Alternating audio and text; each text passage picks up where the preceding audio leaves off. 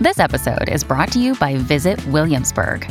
In Williamsburg, Virginia, there's never too much of a good thing. Whether you're a foodie, a golfer, a history buff, a shopaholic, an outdoor enthusiast, or a thrill seeker, you'll find what you came for here and more.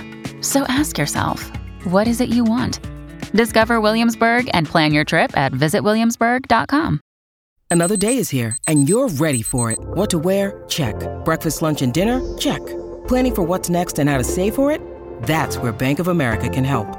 For your financial to-dos, Bank of America has experts ready to help get you closer to your goals. Get started at one of our local financial centers or 24/7 in our mobile banking app. Find a location near you at bankofamerica.com/talktous. What would you like the power to do? Mobile banking requires downloading the app and is only available for select devices. Message and data rates may apply. Bank of America N.A., member FDIC. I am Sarah Jane Case, and this is Enneagram and Coffee. Hello, friends. Happy Friday. I hope your week has treated you well. Today, I'm doing another special anniversary episode sharing the 5 things I've learned in my 5 short years of marriage. But first, today's rosebud and thorn. My rose today is ASMR videos. If you don't know what ASMR is, it's Autonomous Sensory Meridian Response. Basically, some people, when they hear certain sounds, get tingles or like a relaxation to it. Some other people who hear the same sounds maybe get chills or anxiety.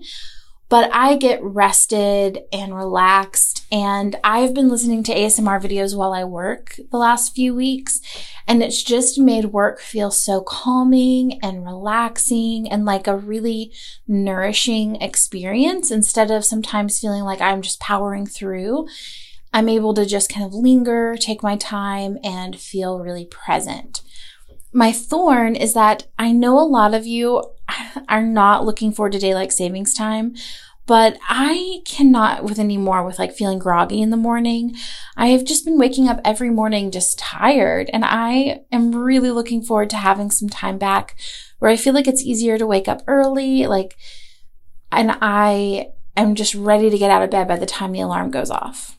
My bud is honestly, I've kind of run myself ragged this week, and I'm very much looking forward to the weekend and crashing and just letting myself have deep, deep rest. All right, so here are the 5 things I've learned in my 5 short years of being married. Number 1, your partner is allowed to have negative emotions. Here's the thing. As 7s, we tend to not want to have negative emotions ourselves, and we want to fix the negative emotions in other people, because if your vibe is down, then that brings my vibe down. So there's that level of things of just recognizing that like my husband is his own person, even though we share a space, we're intimately connected. His emotions are his business, and it's not my job to fix them. So I can empathize with him, listen to him, but I don't have to solve his problems so that he'll be in a good mood so that I can be in a good mood, right? My mood can be not the same as his. We don't have to match energies, which has kind of been our tendency is to, if one of us is down, the other one's going to be down with them, or we're going to try to bring them up to where we are. It's instead of just kind of giving each other energetic space to just be individual people, to feel however we individually feel. So there's that level of things. But then there's also the level of he's allowed to be mad at me or disappointed or annoyed with me, or I'm allowed to set boundaries or make requests that aren't going to make him happy, and that I can be good with myself even in that case, right? So I think for a lot of times when I was growing up, I thought, a good marriage means that he's always obsessed with me, always loves me. And the truth is 90% of the time that's the case for us. But when those few percentages of the time arise where he's irritated with me or maybe annoyed with me, I used to take that really personally, your commitment is fading or something, or this means something about how you feel about me deep, deep down. And really it's just he's going to have negative emotions sometimes. Sometimes he's going to feel great. Sometimes he's going to feel bad. Sometimes it's going to be about me. Sometimes it's not. And I can just give him the time and space to just have his experience, and vice versa. He's having to learn the same. When we give each other time and space to kind of just not feel perfect, then conflict gets resolved much more gently, much more easily, and much more efficiently. Number 2, kind of in the same vein, space is healthy and good. I think for a lot of times, the way we talk about relationships and the way the media presents relationships, it looks like, oh, we're like 2 best buds who spend all of our time together, or, like it's romance day in and day out. And the truth is, everybody's relationship is different, but for us, we are at our healthiest when we have our own things going on. I have my business, I travel alone. I have like my own hobbies that have nothing to do with him, and vice versa. He has school and work and his own hobbies that don't have anything to do with me. And having that space allows us room to miss one another, and it gives us stuff to talk about. Like when we're spending every waking minute together, it's like you run out of things to say because there's nothing new happening that I don't already know. And for us, for a while there, right, like Obi was working for me in the business. He wasn't in school. So we were spending literally like every waking moment together unless I was traveling. And at that time he was, traveling with me. It feels so good to have our own things, our own little worlds we go to, and then we come back together. And this allows us, to catch up, to have questions for each other, to have something to be curious about with one another. And I think the same thing with energetic space. Sometimes when a conflict arises and both of us have kind of a significant amount of trauma, and so our trigger responses are pretty fast. And we've had to learn, like, okay, if I'm triggered, if I'm in fight or flight mode, I have to go take space. We can't have like a productive conversation from that place. So we need to separate, and then we can come back and we can try again and just kind of recommit to the process after we've self-soothed and calmed down and worked through our trigger. So space is so healthy and good. All right, number 3, planning out time is not unromantic. It's strategic. And life is a puzzle, and we have to work it out together. So one of the main things we do is we build in kind of routine times that we spend together. So what that looks for us right now is any morning that he's not at work, we have coffee together in the morning. Saturdays, we play tennis together. Tuesdays, we play tennis together. And that's kind of like we're definitely going to spend this time together. Every week, that's that. But then on Saturdays, we take a look at what our individual weeks have in store for us, how busy we are, how much homework he has, how many meetings I have. And we plan out the other elements of our life together. We plan out who's cooking dinner when.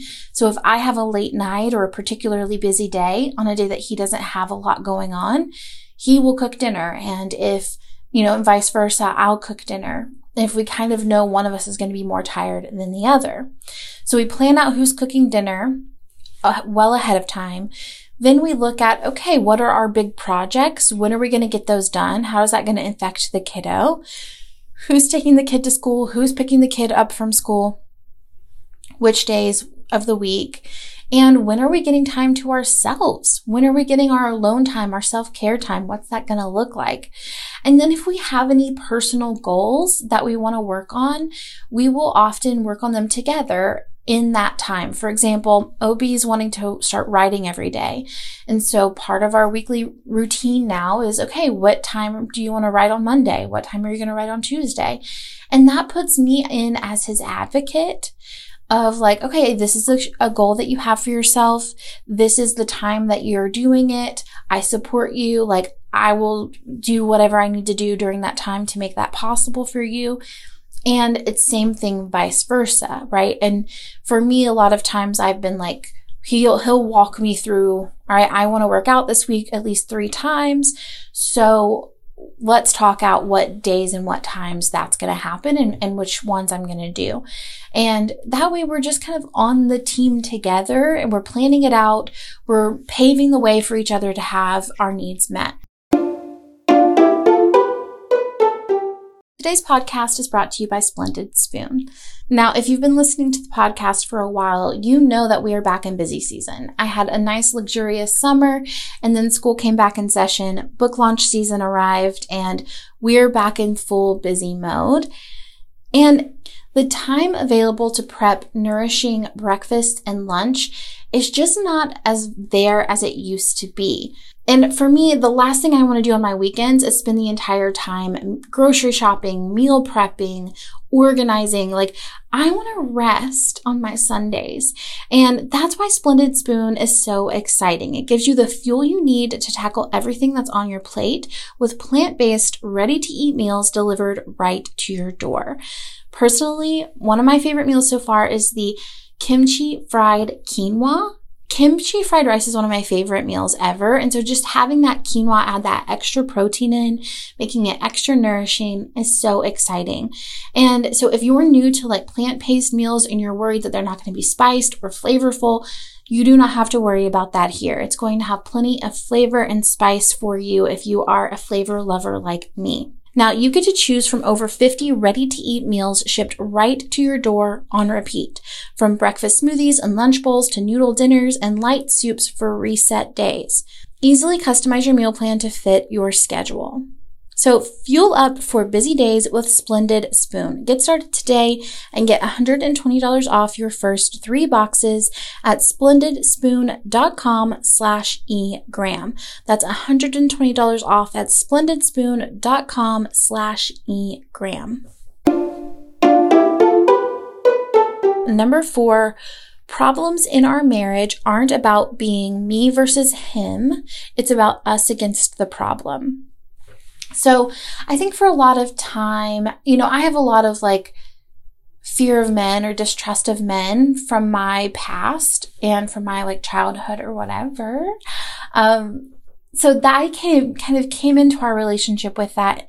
And so often in our experiences, I would feel like, no, you are not going to take advantage of me. You are not going, that kind of coming with it from that energy instead of how can we work together to make this feel good for both of us? And that's not just a one way, like that's both ways. And I think that's a lot of relationships that get into that mindset of like my needs, my problems, you need to fix it or you need to be different so that we can make this work together.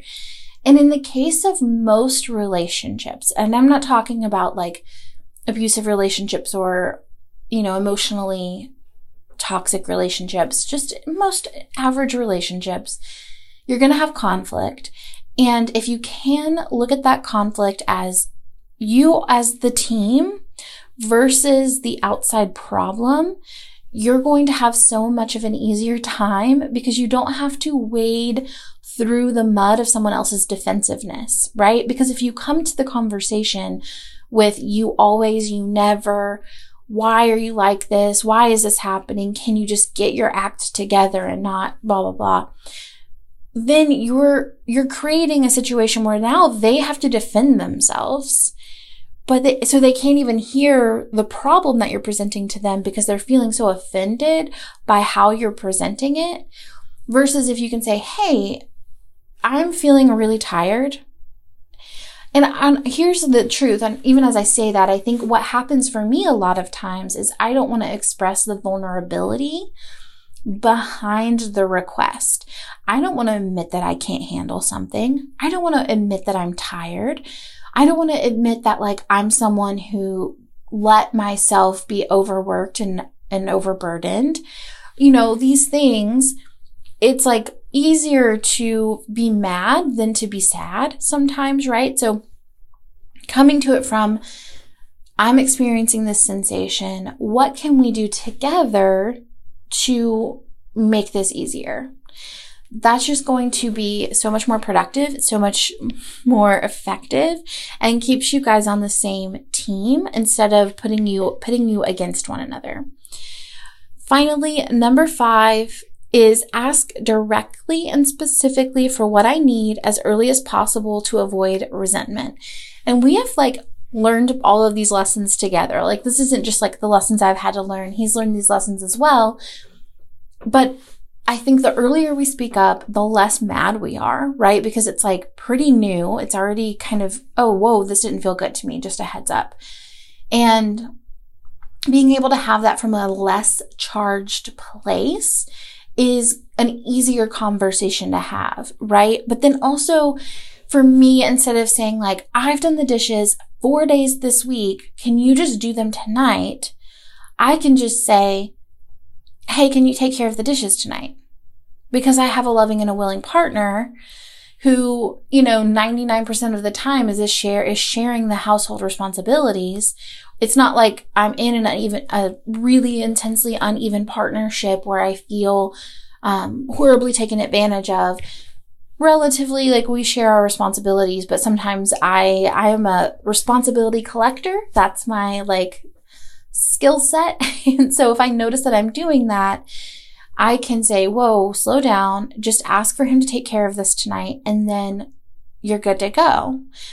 But if I'm insistent on him admitting to me that I have done the dishes 4 times this week, he's done them no times this week, then we're focusing on the wrong thing. Because what I really want is to rest. I don't want to be in a fight. I don't want to argue. I don't want to defend this really specific point of view about the dishes. I just want the dishes done so I can go to sleep. So if that's my goal, then I'm going to just ask for the dishes to be done. Now, if I were in a relationship where it was incredibly unequal, I felt overburdened, I wasn't listened to, I didn't have an equal partner, well, then that's a bigger conversation we would have in therapy or in a weekly meeting where I'm saying, hey, this is a systemic issue within our relationship that needs to be addressed. But for me, that's not the case. For me, it's usually just I'm tired. I need support tonight in this specific way. And I do have a willing and loving partner who can do that for me. So those are my 5 lessons. I'll repeat those back. They're allowed to have negative emotions, and I don't need to silence my needs in order to avoid them having emotions. Number 2, space is healthy and good. Number 3, planning out time is not unromantic, it's strategic. Number 4, problems in our marriage aren't about being me versus him, it's about us against the problem. And 5, ask directly and specifically for what I need as early as possible to avoid resentment. And my bonus is therapy. I really think therapy is the key to everything. He's in therapy. I'm in therapy. We do therapy together when it's necessary or when we feel like we kind of need some support. And it's amazing. It's absolutely amazing. And Obi, I know you don't really listen to the podcast, but just in case, it's an absolute honor to be on this journey with you. I love you. And friends, thank you so much for listening. As always, it's a joy to create this content for you, and I will see you on Monday for the next episode.